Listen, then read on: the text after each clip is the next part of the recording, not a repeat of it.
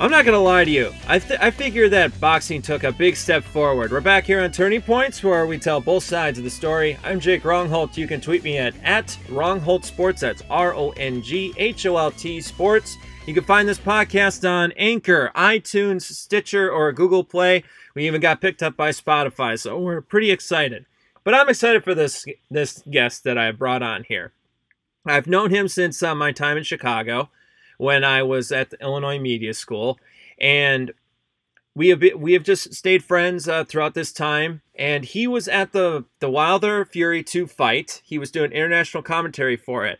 He is also a full-time ring announcer. He does play-by-play. He's all over the place when it comes to boxing and MMA. And he told me something the last time he was on this podcast. He said, "I promise you, Jake, this sport is going to take a huge step forward." And I figure with what I saw on Saturday night, I believe he is correct. He is Ray Flores, full-time boxing ring announcer and does play-by-play. You can tweet him at SBR Flores. And he now joins us here on the line. Ray, thank you so much for joining us here. How did Fury win this fight? Well, Jake, it's always a pleasure to join you, my man. The fact of how Tyson Fury won the fight, well, he had to walk into the lion's den and face the lion face to face, and he did so. Tyson Fury went in there. He walked down Deontay Wilder. He made him fight off his back foot. He threw combinations. He battered Deontay Wilder, and he picked up the victory in impressive fashion. I think is one of the top 20 all-time greatest heavyweight performances that we've ever witnessed in history. Why do you believe this is top 20? Because Deontay Wilder was knocking everybody out. He had the highest knockout percentage in heavyweight history. And for Tyson Fury, who isn't known necessarily as a knockout artist, to come out and, the whole mindset when you fight Deontay Wilder, stay on the outside, make him miss, try to pile up a victory by a decision. Tyson Fury went right after Deontay Wilder, was in his face, in his chest, imposed his will on Wilder, something that we've never seen before. Deontay Wilder was the baddest man on the planet, and my goodness, did Tyson Fury go out there and prove that he is now the new kingpin of the heavyweight division. You were ringside during this. When did you start to see the faults in Wilder's performance? I would have to say probably midway through the second round when, Tyson Fury was walking down Deontay Wilder and chasing him around the ring, and Deontay Wilder put his right arm on the top rope and took a big, deep breath. And at that point, I noticed, I'm like, oh boy, Wilder is in significant trouble. Like, this is not good for the champion. And for Fury, he kept gaining confidence as the fight moved on. In the third round, you saw the knockdown after he hit Deontay Wilder in the ear. And what I know that Wilder's dismissed the fact that he had a cracked eardrum, but I think something was wrong with his ear after that shot to the ear. And just Fury dominated him. I mean, a pure dominant performance is something that I don't think anybody could have seen from Tyson Fury. People thought, again, he could have, if his way to win was going to be by decision, making Wilder miss, being elusive, evading the power shots. But Fury went out there and just threw caution to the wind, and he, from the outset, started pounding away on Deontay Wilder. Ray, what does a ruptured eardrum do to a boxer in the ring? What it does is it affects your equilibrium. So when your equilibrium is off, that means your balance, you don't have good balance. You don't have good balance, that affects your legs. Deontay Wilder, everyone looks at the right hand and, how big of a right hand he is, and that's the absolute truth. But how does he get the power for that right hand? He gets it from his legs, setting his base, driving from the bottom up, generating that power, and then having it come out with the right hand. When you're unable and you don't have steady legs and your legs are not underneath you, there goes a lot of that power, and Fury negated the power of Deontay Wilder based on the fact that he went ahead and he disrupted the balance of Deontay Wilder. Yeah, I saw that around the second round. I was kind of shocked because of the way, like the first round, it was both boxers were just like getting used to each other. Okay, how are they going to approach this? The second round, it felt like, all right, somebody's going to wake up, somebody's going to hit somebody, and then it's going to feel like, all right, now the momentum just shifted over to this boxer. I saw a right overhand hook that connected into Wilder's right side of his face, and I sat there and went, that might be trouble, because it looked like for a moment there he kind of shrugged it off and then kind of got a little dizzy. That's just something that I observed. But there was also a report that came out. Wilder talked about how his costume, weighed 40 pounds, was the reason for his loss. How much validity do you give Wilder on that? Look, I'm not going to say, I think you have to give credit to Tyson Fury for what he was able to do. Agreed. However, I think that it was poor planning on the behalf of Wilder to have a suit of 40 pounds, that he has. And I'll tell you why, Jake. Mm-hmm. Being around prize fights, they tell you in the locker room as a prize fighter, they're like, all right, you have 20 minutes before the ring walk. The stage managers will tell you this. Fighter relations managers from the television network will tell you 20 minutes before you walk. Then they'll come over and say 10 minutes before you walk. At that point, you start to put on your robe or your ring costume, and you're essentially, you have that on for about 10 minutes before you walk. Then the ring walk can last upwards up to 10 minutes. So that's 20 minutes potentially that Deontay Wilder was walking around, moving, trying to keep loose with 40 pounds on him. That's not going to benefit you when you have a guy in Tyson Fury who weighed over 270 pounds, who was in very good shape, and who also was fighting the fight of his life. Those factors are not good going against you. It's very hard to be able to defeat a prime Tyson Fury when you have all those things going against you. Couple that with the messed up eardrum, it just was a recipe for disaster. Which is more to blame, the ruptured eardrum or the costume? I think it's more so the ear issue. And I don't even know, Jake, if it truly was a ruptured eardrum, but the ear issue, I think, was a significant factor, because after that punch, Deontay Wilder's legs never seemed to be fully underneath him at any point during the fight. And that's the absolute truth. And it was at that point I was like, this is bad, bad news.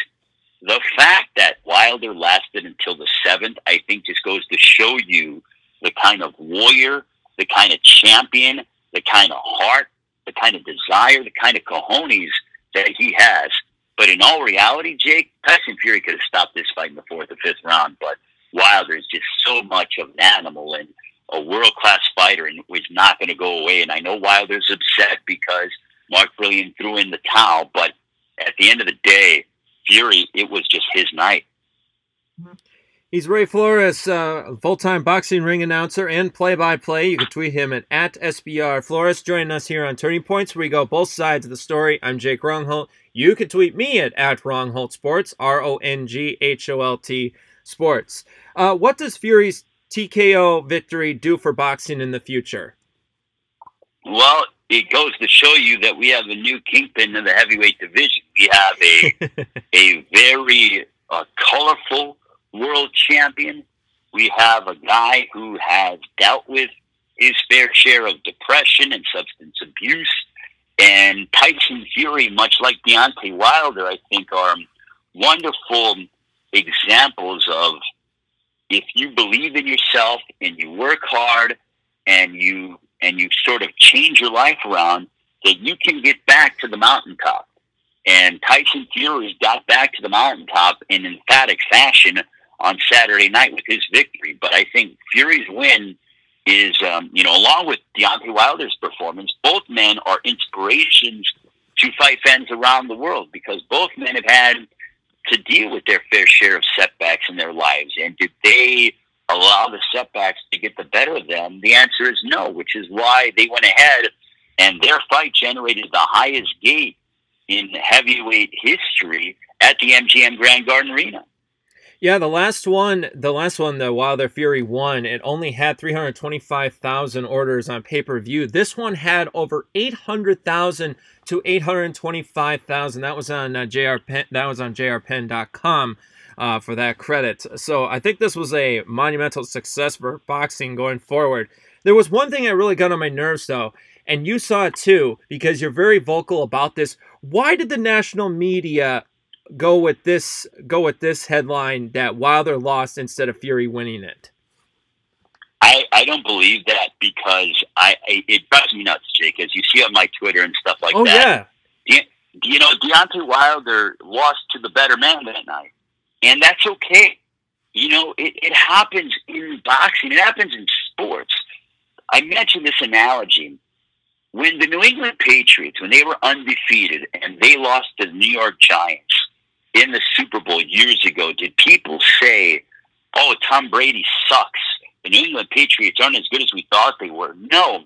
We all said that the New England Patriots lost to a better football team that night, that the Giants played the game of their lives and the Patriots just were unable to defeat a better football team. But no one has discredited the greatness and the Hall of Fame credentials of Bill Belichick and Tom Brady and what the New England Patriots have done. So on the contrary, with this fight, when Fury defeated Wilder, people started coming out for some ungodly reason, Jake, and they were saying, oh, well, Wilder was limited. He isn't as good as we thought he was. He beat up on B-, C+ fighters. That's not the case. He was undefeated and was the heavyweight champion of the world for half a decade. He made 10 successful title defenses of his WBC crown. I don't care who it is. You've got to give credit to Wilder for what he's done. But with that being said, you have to give even greater credit to Tyson Fury for the fact that he beat the man. You know, Ric Flair said it. In order to be the man, you got to beat the man. There you go. Tyson Fury beat the man on Saturday night. Yeah, Ray, and the thing is, too, everybody keeps forgetting about what happened in the first fight. That was a controversial draw between these two fighters, so I'm not surprised that Fury came out like this. What's the likelihood of a third fight? Very likely, Jake. Deontay Wilder has already expressed interest that he wants a third fight. You know, Bob Arum has stated that it needs to happen by the end of July, but there could be factors to push it to September. I think a third fight would be the most compelling of the three, and I'll tell you why. You look at the first fight, Wilder knocked down Fury twice. Could have very well finished him off. It was very, very close. You know, it could have gone Deontay Wilder's way in that first fight. Fury went out and dominated the second fight. Look, we haven't had a trilogy in the heavyweight division that was this significant since dating back to when Riddick Bowe fought Evander Holyfield. And those guys pushed each other to the absolute brink and provided fight fans around the world for so many memorable battles.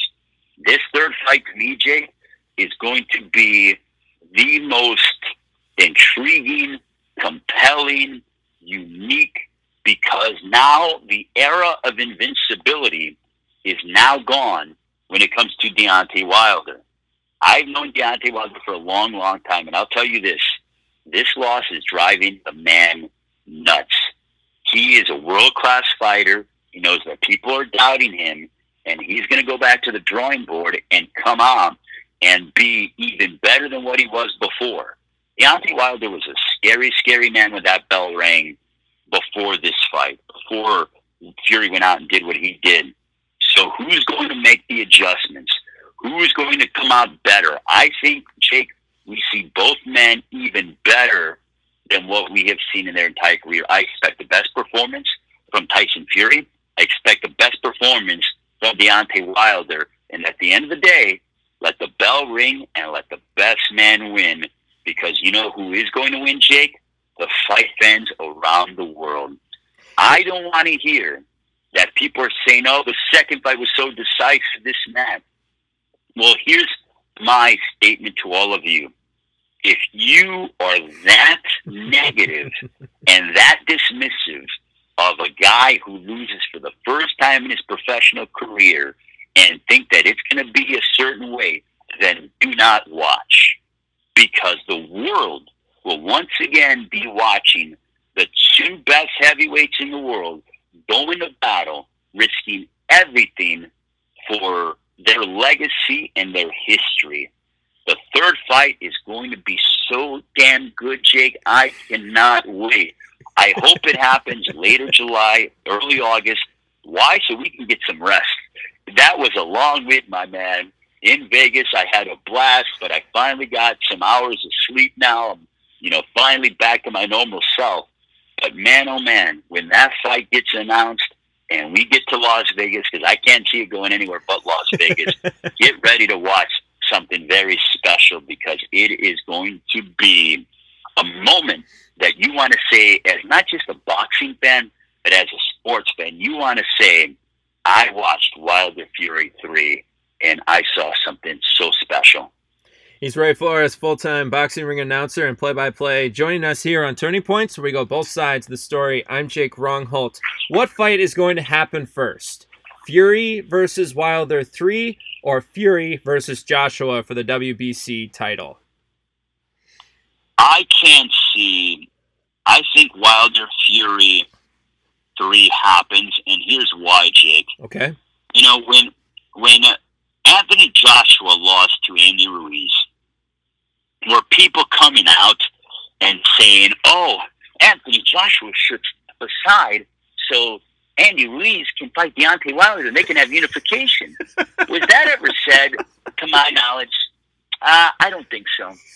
Everyone said, oh, AJ deserves the rematch, AJ this, AJ that. And AJ's a world-class fighter and is a world champion and deserves the credit that he does. But these same people were not talking about AJ having his brain scrambled by Andy Ruiz the first time. They were saying, oh, AJ needs the rematch, and AJ this, and AJ that. No one was saying, hey, how about we get Deontay Wilder, Andy Ruiz, and we have a unification fight, and then Anthony Joshua can go and fight the winner. Did people say that? I mean, I have a pretty good memory, Jake. No, they didn't. So why should Deontay Wilder wait and sit on the sidelines so they can have this unification fight? Wilder was the champion. Per the contract, the loser had the right to a rematch. Wilder's exercising that right. Leave him alone. That's his right. That's what was agreed upon on both sides. Why do these hipster boxing fans or these hipster boxing media want to play matchmaker? There's a reason why all of you are not matchmakers. Because you're stupid. Keep going, Ray. You're on fire. I mean, look, it drives me nuts, Jay. Well, Ray, after one loss, Ray, you went after Teddy Atlas. You went after Teddy Atlas. I mean, I'm sitting here going, okay, now I'm listening here. What was this one all about? Okay, so Teddy Atlas picked Deontay Wilder to win the fight. Okay. The second fight. He predicted him to win. Then, like a moron, he comes out and says, oh, Wilder during the fight, Wilder is limited. Where's that one-punch eraser? This and that.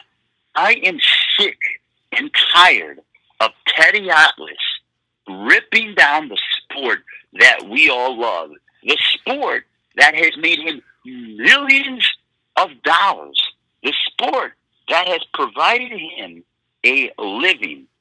I agree with criticizing people. That's a part of life. But I'm sick and tired of Teddy Atlas getting on his high horse and cutting down the younger generation and these younger fighters.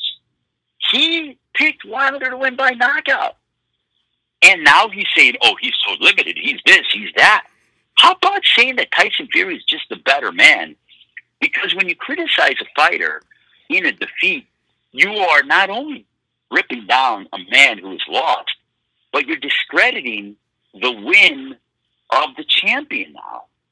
I'm not going to say that, oh, Fury exposed all these things. I'm saying that Fury fought the fight of his life and pounded Deontay Wilder, and that just makes his performance that much more special. That's what it says to me, Jake. Instead of saying, Wilder was limited. Oh, he wasn't as good as we thought he was. Oh, really? To the fight, you were saying he's the baddest man on the planet. He's this, he's that. And you know what, Chick? I'm going to continue to stick by that moniker that Deontay Wilder is one of the most lethal finishers that boxing has ever seen. I still think Deontay Wilder will once again claim a world championship sooner than later. I'm not going to say and pound and say, oh, Deontay Wilder's this or he's that. He just got beat by a better man. Instead of us, and this is just kind of going on a grander scope of things, Jake, instead of us as a society ripping down people when they fail and burying them and making them feel so bad, we need to start uplifting people and uplifting, athletes and stuff.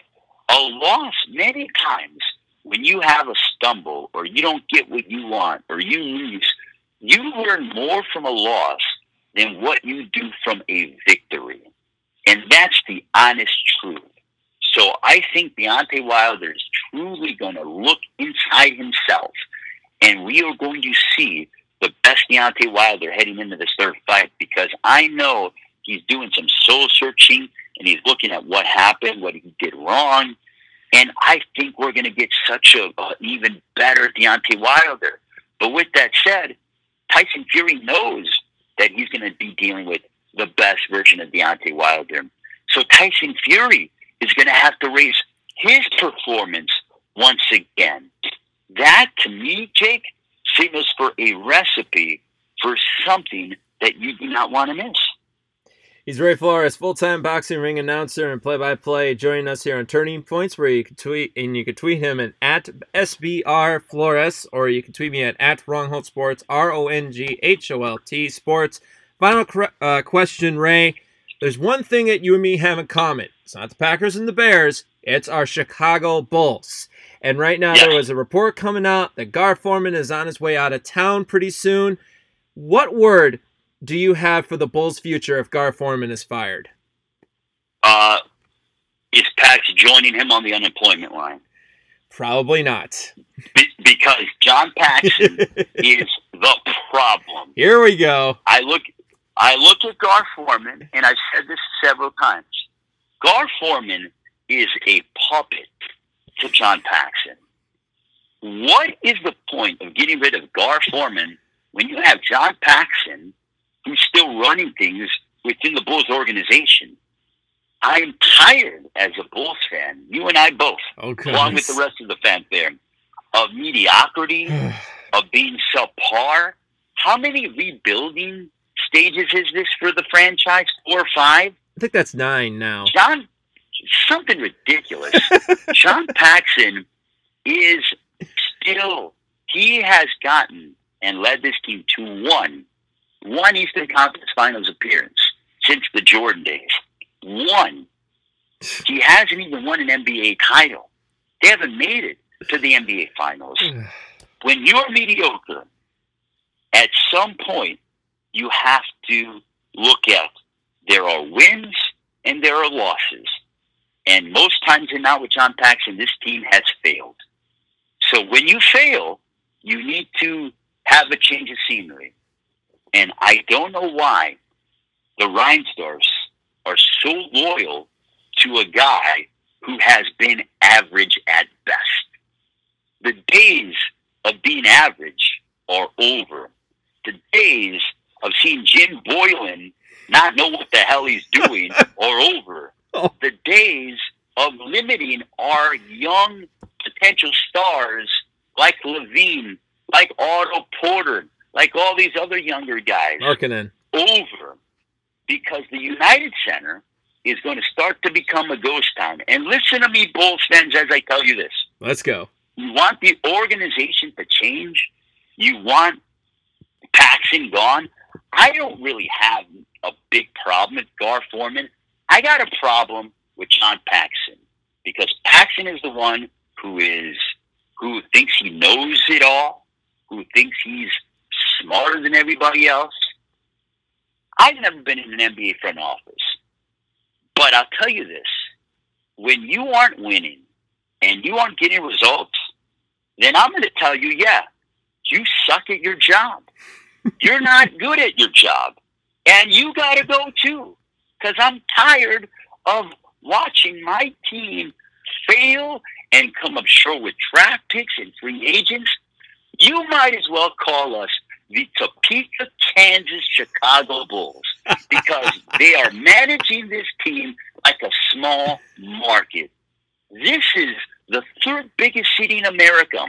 In my opinion, the greatest city on God's green earth, because damn, I love Chicago with every bit of my body. Oh, I know and you to do. see my favorite basketball team constantly suck and be the butts of jokes all over the country wherever I go, it pisses me off, Jake. And you know why it pisses me off? Because John Paxson is driving this team into the ground. So I don't care if you get Gar Forman. I don't care if you bring Phil Jackson back to coach the Bulls. As long as John Paxson is in that front office, this team will go nowhere. Absolutely nowhere. Paxson's got to go, because until then, the team will continue to toil in the toilet. And that's exactly why we bring on guys like Ray Flores, because he tells the truth about the Chicago Bulls, because that's the way I am. I had Chris Krause on of hoopsrumors.com about a couple weeks ago, and we talked about this. He always keeps trying to tell me, be optimistic for the future. And I told him point blank, I said, I will not be optimistic for the future until I see Gar Forman and John Paxson out on their tails, get their tails between their legs, out the door and out of Chicago. That's what I want. And until that happens, I'm not going to have any hope. I'm just not. It's not like the NFL. The NBA doesn't have parity like the NHL and the NFL do. And so I'm not really counting it down until I see Forman and Paxson both out on their, well, I'll use another word later. Yeah, well, they're going to get a nice little severance package, Jake, so I don't feel too bad for them No, by me any stretch neither. of the imagination. So, I mean, look, go ahead, get on the unemployment line, enjoy your beautiful house, et cetera, et cetera. You know, for John Paxson, I'll say this about him. Thank you for what you did as a player, as a front office member. You have been garbage. Let me spell it out for you. Garbage. Garbage. That is the reign of John Paxson and his little buddy, the little puppet, Gar Forman. And you can see Ray Flores doing the spelling bee in the future. No, I'm kidding. All right. Yeah. Ray Flores, full-time boxing ring announcer and play-by-play. He did the international commentary for the Fury Wilder 2 fight. And as always, Ray, you did a great job. I'm not going to lie to you. I missed you behind the mic. I'm not. Tessitore was way too all over the place, and he was using every single cliche in the book. I just want a guy who tells it like it is, lets the sport breathe, let the event happen and unravel, and you always do that, my man, and keep doing what you're doing. So thank you. Thank you, brother. Keep up the great work, my man. I enjoy always, being on your podcast. Look forward to joining you again real soon, man. Have a great one. All right. Take care, Ray.